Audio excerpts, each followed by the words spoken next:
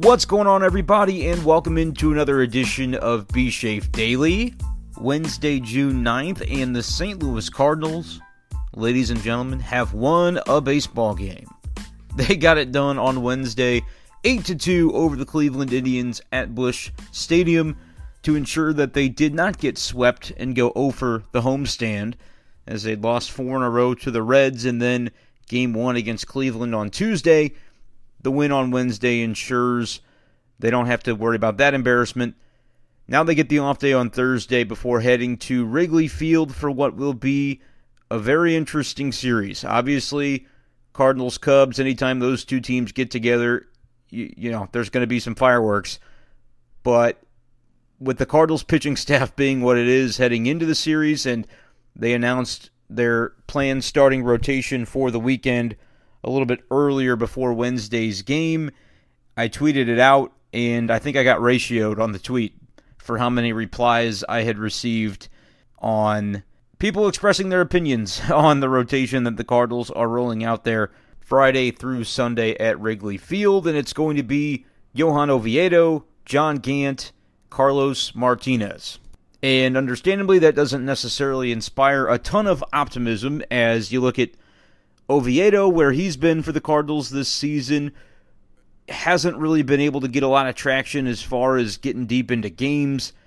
His last start was probably his most effective when he went 4 innings, gave up a couple of runs, but was much better with regard to being in the strike zone, handling first pitch strikes, and being able to take command in that way.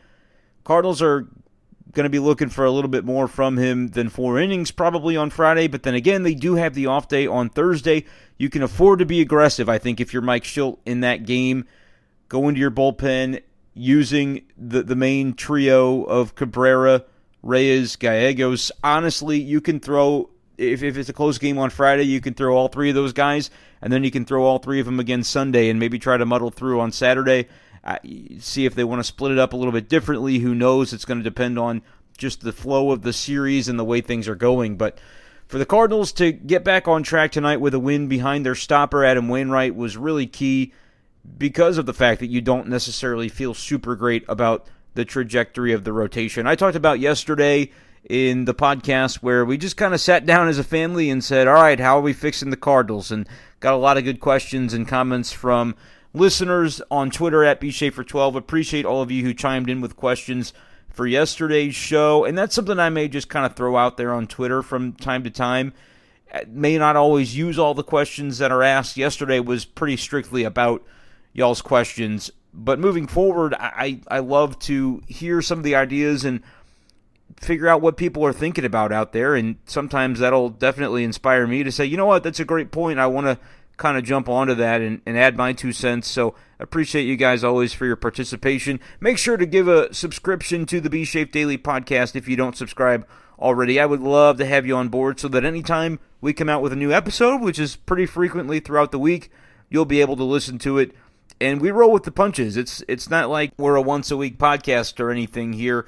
Pretty much it's B-Shape Daily because we're going to be talking about what's going on with the Cardinals on a daily basis. That doesn't mean you can't go back and listen to previous episodes and catch up a few days at a time. I think it's a great way to be able to lock back in on the Cardinals after being away for a couple of days because, you know, the summer is long, 6-month baseball season. We all have our times where we kind of step away a little bit. Even I do it to rest and recharge and spend time with family, even as somebody who covers the team. So certainly as a fan, if you're thinking, man, I haven't checked in on the Cardinals in a couple of days, I think B-Shape Daily can be a great way for you to be able to catch up on what you may have missed because we're kind of talking the day-to-day, but then we're also talking big-picture conversations, and that's really what we delved into yesterday, talking about where the Cardinals are at, hadn't won a game in a week, where do they go from here, and we got into the nitty-gritty on a lot of things, and appreciated everybody once again for chiming in. But today we're going to talk about a victory, so let's get to it. As the Cardinals 8-2, as I mentioned, over the Cleveland Indians, Adam Wainwright was the guy that they needed, and he delivered the performance they were looking for in kind of quintessential Wainwright fashion. Really, when you look at how some of his starts have gone, not always super strong out of the gate. Occasionally within the first inning or two, he might give up a run here or there or a few base hits, but then he likes to settle into starts. He really can find his groove, and once he does, good luck to the opposition because he really isn't going to give up very much to you after that point. And Adam Wainwright today, that's kind of how this game started off. Gave up a double basically within, probably 18 inches of the foul line in right field, looped it over the first baseman's head, and then a base hit that was kept on the infield by Matt Carpenter, Cardinals' second baseman tonight, with Tommy Edman starting in the outfield. And from there, he gives up another double, and so they've scored a sacrifice fly later in the inning, plates the second run, and it seems like every day the Cardinals start down 2-0, and that was the case as well today, and had been the case in each of the previous couple of games, so that made it 3 in a row, I believe, today. And understandably, fans were like, oh goodness, here we go again. But it was at that point that Adam Wainwright, upon leaving the field, comes into the dugout and makes a prediction about the way the rest of this game and the rest of his start was going to go. So I'm going to jump right into some audio, play some Adam Wainwright for you here. Him coming off the field there, what he told his teammates, you'll hear that within this clip from Waino, the Cardinals starter, the stopper, getting a big win on Wednesday night. No adjustment needed. I made good pitches that first inning, and they made some swings that, they got on base. But, the changeup to Hernandez is not a bad pitch. The double down the right field line by Rosario is not a bad pitch.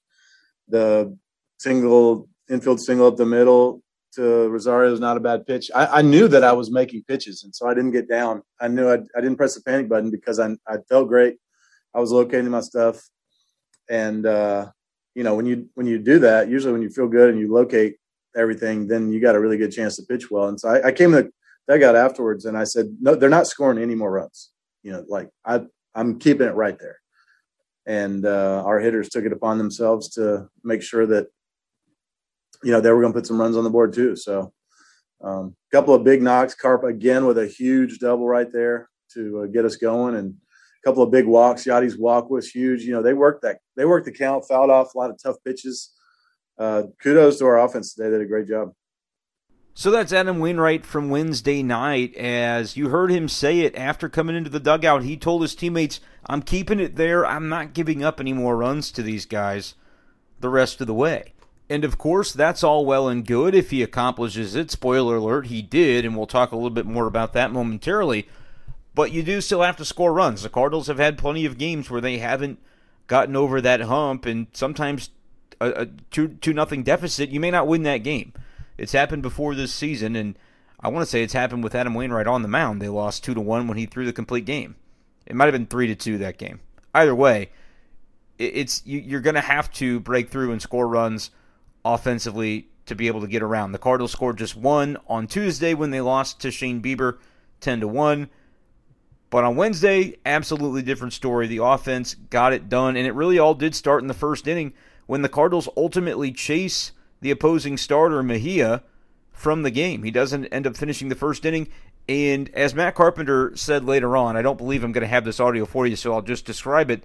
On Zoom, Matt Carpenter said that the at-bat of the game was Yadier Molina in that first inning, drawing a 10-pitch walk. Full count, he's fouling off multiple pitches, the bases are loaded, there's 2 outs. Credit to the Cardinals, even before Yadi got to the plate as the number 6 batter in the order, to be able to work their way through that bottom of the first inning. There were 2 outs throughout a good portion of that inning. They let it off with a Tommy Edman double. Carlson flew out. Goldschmidt struck out. And from there, you're thinking, man, are they going to really leave Edman at second base after the leadoff double, after Wainwright, who you were hoping would maybe be able to give you a great start because you needed a strong individual performance by somebody to pull you out of this despair that you're in right now. It would just not have been a great time for the Cardinals to leave the leadoff double and not make it ultimately turn into any runs. But Nolan Arenado has a good at-bat, takes a full count walk, and then Tyler O'Neill with a base hit. It was an infield job, kind of a chopper, and you just knew there was no way that the pitcher was going to be able to throw him out. It was kind of between the mound and the plate. Tyler O'Neill's just too quick. There was no way to get him. And so now you've got something cooking, and that's when it happened with the Yadier Molina at-bat. 10 pitches, draws the full count walk, huge. The Cardinals are now on the board, and guess who's stepping to the plate? You start hearing the Turnpike Troubadours play, you know it's Matt Carpenter time, and when it's Matt Carpenter time with the bases loaded, you know something good is probably going to happen. Coming into tonight, His batting average with the bases loaded in his career, 483. I believe he was 29 for 60. Well, after this one, he was 30 for 61 because he drives a double over the head of the first baseman into the right field corner, clears the bases, and ends up on third due to a throwing error. Matt Carpenter with the bases loaded. The dude is automatic. I don't know if you saw me tweet it out or if you saw this earlier in the week. I believe it was Dan Lebitard getting into some NBA stuff for you, but he asked if your life was on the line and you had one of these two NBA players have to shoot a free throw to save your life, who would you pick between Giannis Antetokounmpo and Ben Simmons? And the joke is you really don't necessarily want either of them in that situation. I said for myself, I'd shoot the free throw myself. I could knock it down about 70%, so I'll take my chances. I'm sure a little bit more motivated than those guys would be to shoot a free throw for me to save my own life. But honestly, if I had the choice, I think I might just opt to go with Matt Carpenter, bases loaded situation for him to come through. Life on the line, yeah, you got at least a 50-50 chance at this point. The dude is money, and he just seems to thrive and rise in those big moments. Matt Carpenter does it again tonight. We mentioned how big the Yachty walk was, but for Carpenter to do that, to put the Cardinals on top at that point 4-2, after Waino had just said, yeah, I'm not giving up anything else the rest of the game, you got to be feeling pretty good in that Cardinals dugout. Despite the week they've had, despite all the struggles and the injuries and the problems with this team, you can just, you get a little bit of veteran leadership, right? Yachty, veteran, takes the walk. Carpenter, veteran, comes through with the clutch hit. Adam Wainwright, the veteran-most pitcher on this team, says, don't worry, guys, I've got you. And he does from there. Now, the way this broke down was pretty interesting because sometimes you can kind of sense when Waino is about to do some Waino things, and it sneaks up on you sometimes within a game. You know, he kind of muddies through the first couple of innings, and then you look up in the fifth, and it goes, when's the last time they've had a base runner against this guy? And he sometimes will go off the sheet, and they won't get another one. Tyler O'Neill makes a great diving catch to the first batter in the second inning, top of the second. Comes in on the ball, saw it the whole way, had a really good vantage point from where I was sitting in the press box. I said, oh, Tyler O'Neill's about to do something special. Makes a real nice diving catch, made it look pretty, did exactly what he needed to do in that play. And then Adam Wainwright, 3-pitch strikeout to the next batter, I believe was Bradley Zimmer. And I turned to Jeff Jones in the press box and I said, doesn't it feel like this is the kind of situation where Wainwright's just going to retire the next 15 guys that he faces? And then I walked away and got a hot dog. Well, guess what happened? Wainwright retired the next 16 guys that he faced, except for one. He hit Bradley Zimmer with a pitch in the fifth. So I was so close to being correct. He would have went off the sheet with the exception of that one hit by pitch. But that just kind of had that feel to it. Wainwright has also talked about in the past that if his defense makes a play behind him on a ball that maybe would go for a hit, extra bases, situation like that, that really can be something that dials him in as well. And I saw that play by O'Neill. I saw him just blow the next guy away on 3 pitches. I said, yep, I think we're about to see Waino go Waino on him. And he did exactly that. Got through 7 innings despite a little bit of inefficiency there in the first. And he went off the sheet without another hit being allowed following that first inning little dust-up where he gives up a couple of doubles and an infield hit. And then a sacrifice fly to score the second run. That's exactly what the Cardinals needed from Adam Wainwright tonight. One win does not save the season, but my goodness, does it change a lot about the way these guys can feel about themselves as they head into a pivotal series with the Chicago Cubs. Waino put the team on his back, but it was more than that tonight, right? The offense coming through was so huge for what they were able to accomplish, and I think for a couple of guys individually to feel better about their games. Matt Carpenter is one where I've been talking about how many days in a row have we mentioned Matt Carpenter and said, look, this is not just, a new thing. Over the last few weeks now, at least 2.5 weeks, Matt Carpenter has been seeing the ball a lot better and has been performing a lot better offensively, and you're starting to see him get more opportunities, not to mention the fact that others in the lineup have not been producing, and you might as well continue to play him if he is. But I've been saying quietly Matt Carpenter is having a little bit of a charge here. It's not necessarily very quiet anymore. You're going to start to hear about it as he continues to climb the batting average, closing in on 200, climb the OPS situation. It's nothing incredible. You got to understand he had a really rough start, as many of you would remember. But he's up to 656 now on the OPS. That's higher than he was in 2020 at 640. Granted, he wasn't great in 2020, but to start 2021, he was even worse. 3 weeks ago, he was hitting like 108. I'm putting this in the story I'm writing for KMOV that'll be out sometime, maybe tomorrow morning, depending on how late I get this podcast done with the off day tomorrow. That gives me a little bit of wiggle room because I think people will still be happy to read about the Wednesday night game with there being no game on Thursday. But with Matt Carpenter, his batting average was at 108, and the league's pitchers, like across Major League Baseball, entering today, at least according to the Fangraphs search that I did, were batting 109. So for a while, for a good chunk of the season, Matt Carpenter had a lower batting average than the average for all pitchers across the league. And we know that pitchers are absolutely putrid at hitting this year because they didn't hit last year, and we've watched baseball for 8 weeks, whatever it's been, 10 weeks now, and pitchers absolutely suck this year offensively. Waino did have his first hit of the season tonight to break like an 0 for 22. Yadier Molina was there in the dugout calling for the baseball as though it was like a milestone hit and that Waino needed to get the ball. I don't think he ended up getting it, but it was kind of a funny moment. Wainwright able to get off the schneid there, which is important to him because he's a guy who's always prided himself upon his ability to contribute as a hitter as well as a pitcher. But nevertheless, Matt Carpenter was going through it. There's no doubt about it. But now he's hitting 184, 656, OPS over 900 for the last 2.5 weeks or so. Carpenter contributing and doing it with the bases loaded, providing the key hit that puts the Cardinals ahead. You love to see that. And I know Paul DeJong probably going to be returning for this series in Chicago. I think he'll probably be activated by Friday.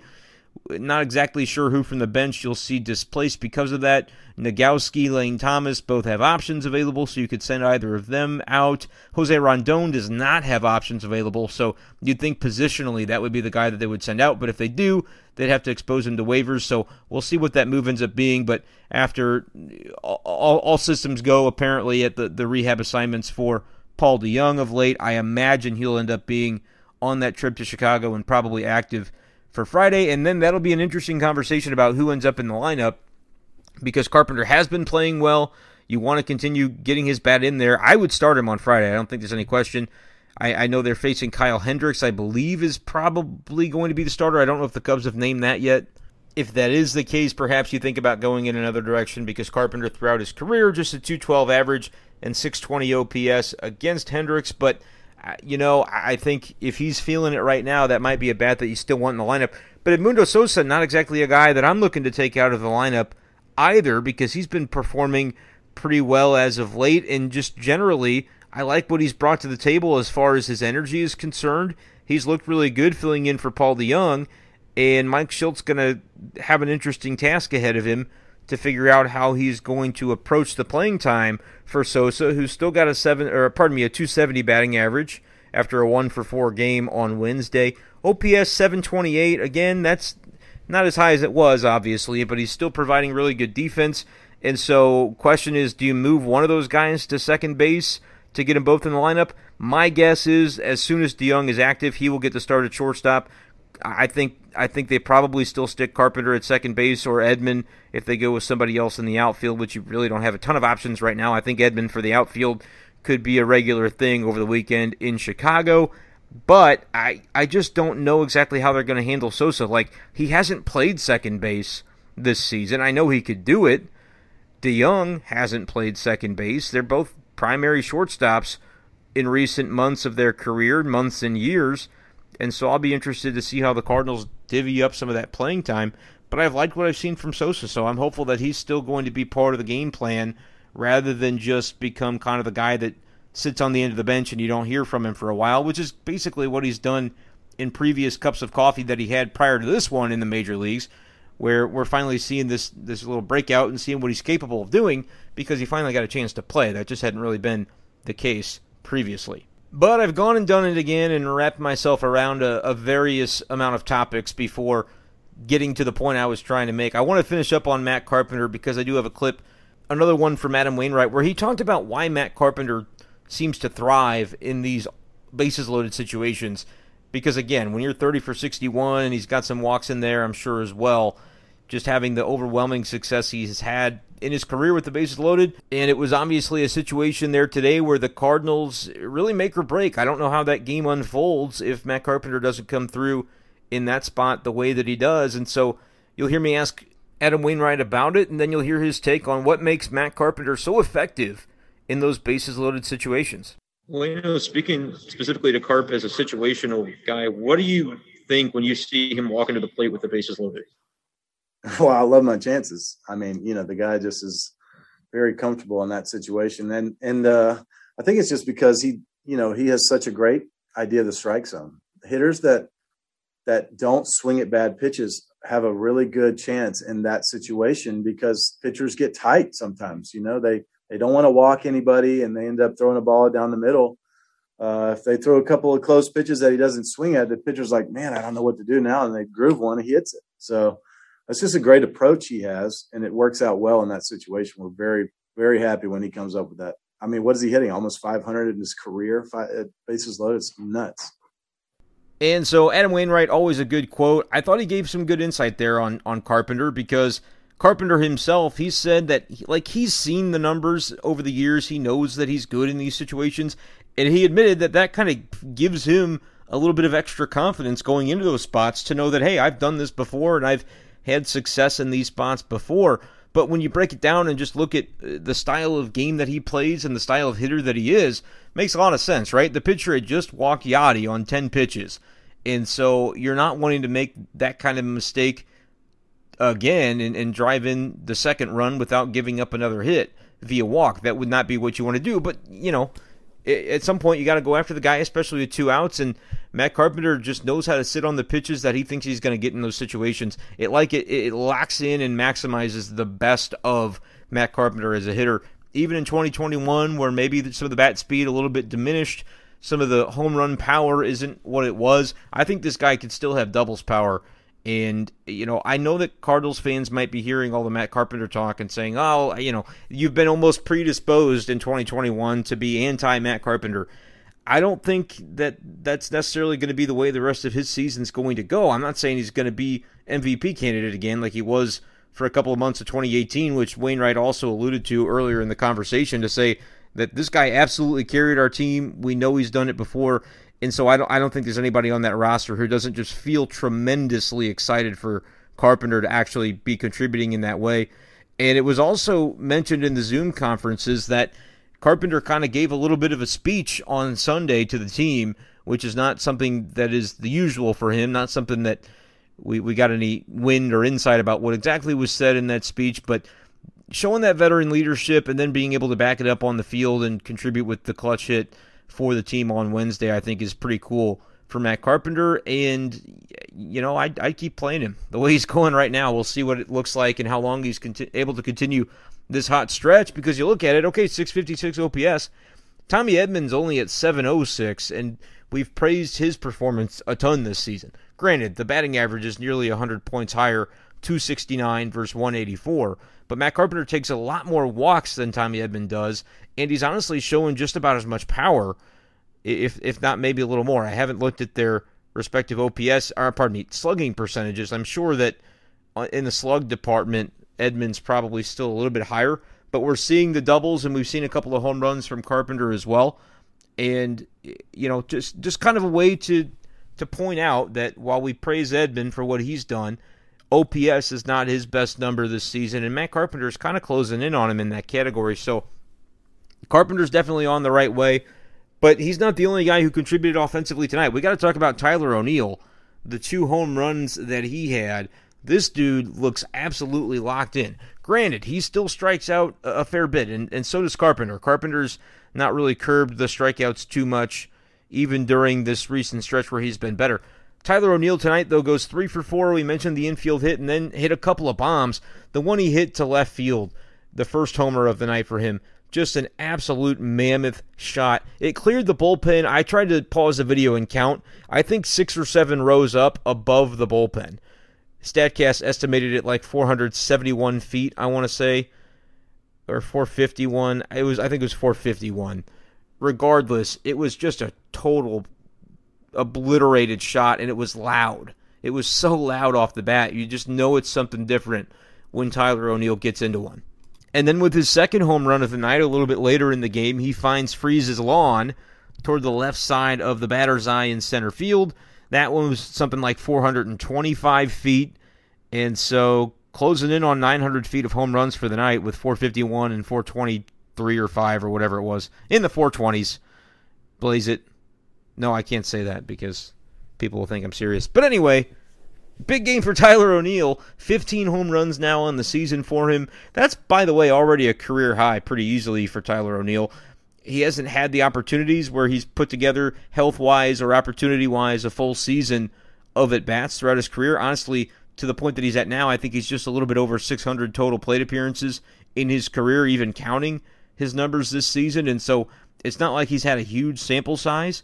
The home runs have always been there. I mean, if you add it up, he had 9, 7, continues to have home runs year after year as far as on a per at-bat basis. But you haven't had a full season of Tyler O'Neill to see what that could look like over the course of 162 games, and there's just been varying reasons for that over the course of his career. But you look back, checking out the numbers now, 9 homers, 5 homers, 7 homers over the course of 2018 through 2020. That's 21 dingers in, doing a little bit of quick math here, just about 400 at-bats. And so that's a decent ratio. This year, in 151 at-bats, he's already to 15 home runs. And he's had 2 injured list stints on the season already. So pretty remarkable what he's been able to do offensively. The question was asked of Trevor. I did post out on Twitter again tonight for questions if anybody had him. And Trevor said, what do I think about keeping O'Neill in that 5 hole ahead of Molina? I think absolutely. When he's supplying the kind of power that he has been as of late, there's just no way that I need Yadi batting higher than O'Neill in the lineup. The damage that he can do is right up there with Arenado, right up there with Goldschmidt. And so far this year, it absolutely surpasses both of those guys. Goldschmidt, another guy that we need to praise for his nice game tonight because he hit another home run, got himself to 8 on the season, and that was the only hit that he had. So not necessarily busting out of the slump. It's still just been kind of a little bit of a rough go for Goldschmidt. I know there's more in there for the guy. I don't think he's over the hill. I don't think this is just a sign of things to come. I think it's just sometimes takes a little bit of time, and when the strikeouts do go up for him a little bit, is really over his Cardinals career, he's struck out kind of more than I've expected that he would when they first made the trade. And so, yeah, that could be a little bit of a sign of aging, and he's maybe not going to be his ultimate prime that he once was with Arizona. I still think he can be a guy that OPS is over 800, that can give you significant power numbers, and he knows the strike zone too. You see him sometimes take some poor at-bats where he swings at things that he knows he shouldn't, but you just don't see him make that mistake quite that often. And so the fact he's hitting 251 right now, I think batting average can be a little higher, but you're still going to see a good on-base percentage from Goldschmidt, I think, when it's all said and done, as long as he stays healthy. He's 320 right now for OBP. Career is 389. I don't know that he gets to 389, but north of 350, absolutely. And the OPS, I think he can still, there's time for him to get it above 800. Because when this guy does catch fire, it happens quick. And I still think he's capable of doing exactly that. So we'll see what it looks like ultimately for the end of the season for Goldschmidt. But good to see him get the home run tonight. And it was an opposite field bomb, too, to show just how strong the guy is. It was like all the way into the right field corner. It was almost like a extreme pole hit that you'd see from a lefty swinger. But it was good to get Goldschmidt back on the board tonight, his 8th home run of the season. Nolan Arenado you saw some frustration from him tonight, I noticed. There was a pitch that was like 89, middle, and he got under it and popped it up and kind of slammed his bat right away. But did have a hit in the game and also took a key walk that helped start off that first inning, scored a run, and so Arenado had a double as well in this one. So 1 for 4, did take a walk and scored 2 runs, so on base a couple of times, but that kind of shows you he's just a little bit of a tick off right now as well. But to be able to be that and still being at 282 average, 842 OPS, I think Nado's going to be just fine. But I did think it was interesting. I noticed him being a little bit hard on himself tonight. I think he wants to be part of the offense when it's going high. He wants to be part of that and join in. And certainly be a guy, too, when the offense is not going well, that he can be the one to help turn it around. He's been that already for the Cardinals this season at times, and I don't think there's any question that he can continue to do it again. But, tonight was about the contributions of Molina with the big walk. Carpenter had the big hit. Goldschmidt and Tyler O'Neill providing 3 home runs between the two of them to get the Cardinals to that 8-2 win. The bullpen looked pretty good. Cabrera got into the game, scoreless 8th inning, and then Ryan Helsley, Hells Bells, comes in for the 9th, shuts it down, and keeps it right where the Cardinals needed it to be. Not a safe situation, so you're able to save Alex Reyes, you're able to save Giovanni Gallegos, and then you should have all hands on deck when it comes around to Friday, because everybody will get that day off on Thursday. Be ready to go. The bullpen wouldn't surprise me if they end up having to throw quite a few innings at Wrigley Field over the Friday, Saturday, Sunday stretch this weekend. Going to be really fun. I will not be at Wrigley. I do plan to get to the series there in July, just before the All-Star break, but got other stuff going on this weekend, so I'm not going up to Chicago. But if you're heading up there as a Cardinals fan, let me hear from you. I'll be really interested to see what the environment's like up there, because it is going to be full capacity. Cardinals fans will hopefully have a pretty good showing there. Would love to see it be a classic Wrigley environment when you get these two fan bases together. The Cubs right there in the mix right now. I know the Brewers had surpassed them for first place coming into today, but it's like within a half game. So Cardinals definitely an opportunity to gain ground on the rival, gain ground on somebody that's obviously vying for the division alongside you. So should be a really interesting weekend up in Chicago for sure. Now, we're going to try to take a moment here to transition before the end of the show to a few questions from Twitter. Already mentioned what Trevor had to say about Tyler O'Neill in the 5-hole. I think that's a great call. Will Sutton chimes in saying, hey, should they offer Tyler O'Neill a classic Cardinals team-friendly deal tonight? Kind of riding high off of the Tyler O'Neill 2-homer game. Yeah, interesting. I think at the end of the season, he could certainly be an extension candidate if they want to lock him up. I don't think that happens mid-season, though, necessarily. Could Edman become the regular right fielder with Carp at second until Bader returns? Yeah, as I mentioned, I think you see a lot more of Edman potentially in the outfield, at least over the course of this weekend, because when you do have Paul DeJong come back in, that makes it even more difficult to find time for Carpenter and Sosa, and you just don't really have a third outfielder right now that you trust. Nogowski hasn't been hitting. They haven't put him out there at all in the outfield, despite listing him as first base / outfield. Lane Thomas has kind of faded off. I don't know if, to me, Lane Thomas might be the guy you'd send down, or Nogowski, one of the two, just because I don't think there's any reason to lose Jose Rondon, and he can play outfield if need be. But for the weekend, I think it's going to be Edman in the outfield. I don't see any reason to do it any other way. And Bader, it could be a little bit of time before he comes back. I would be looking at an outfielder if I were the Cardinals. Not that it's like at full strength you need an outfielder, but you got to consider the team you're playing with right now. And if you can get a Joey Gallo or a Mitch Haniger or somebody that could really beef things up, I mean, imagine Tyler O'Neill hitting like he's hitting batting 5th, and then Joey Gallo batting 6th. Like, if you really want to go for it, I think that's something to look at. Now, I know Gallo, I think, has mostly been a left fielder as well. Somebody would have to play right. I think Gallo can play right field too. So I'm going to keep beating the drum for Gallo. I just think it'd be a really awesome way to go for it. And then, you know what, when Bader does come back, you figure it out. I don't know. I think it'll be fine. Like, who cares? Just figure it out, right? So that's the reason they're not going to do it. Like, John Mozeliak, historically, he's talked about deals that make things too complicated. Like, if Albert Pujols made things too complicated for the bench, a bench that just absolutely is still not very strong at all right now, then you're not going to, like, Joey Gallo is just not going to happen. So I should just stop talking about it, but I think it makes too much sense, so I'm going to keep bringing it up. And Jacob kind of leads right into his question, asked about, everybody wants to talk about the rotation of the bullpen. What about beefing up the bench? Yeah, I think that's definitely an interesting conversation, but I don't know if I see the Cardinals going and actually physically making a move and taking the time to make a trade that isn't for a starting player. But there's a lot of sense to that. I think if they do make a bench type trade, it's for a utility guy that can play multiple positions and has a bit of a track record. I don't know how readily available some of those kinds of guys are going to be. But I could definitely see that being a worthy pursuit. I just don't know if it's going to happen. Matt Michaels, KTGR Matt, definitely listen to the big show if you're in Columbia, Mo. He asks, over-under 2.5 Liberatore starts for the Cardinals this season. I'm going to go over. I think that they're going to bring him up within the next couple of weeks if they don't find another way to get a starter. Like, to me, he's pitching in the Marlins series. I don't see any way around it. Who are you going to go to? You could, there are some other names, I guess. You could go bullpen start, but when you've already got Oviedo as one of your 5, and then you're going to have another outing go bullpen start, and you have John Gant who hasn't gone deep into games, You have Carlos Martinez, who his last 2 outings have been very bad, and he hasn't gone deep into either of them. I don't think you can afford to just say, yeah, we're going to do a bullpen start. Like, you've got Angel Rondon, who's been a starter in Memphis, and he could conceivably be built up a little bit to quote-unquote start as like the lead guy in a bullpen game. But I just don't know if that's a winning strategy. I think you go for Liberatore. I think you give him the shot.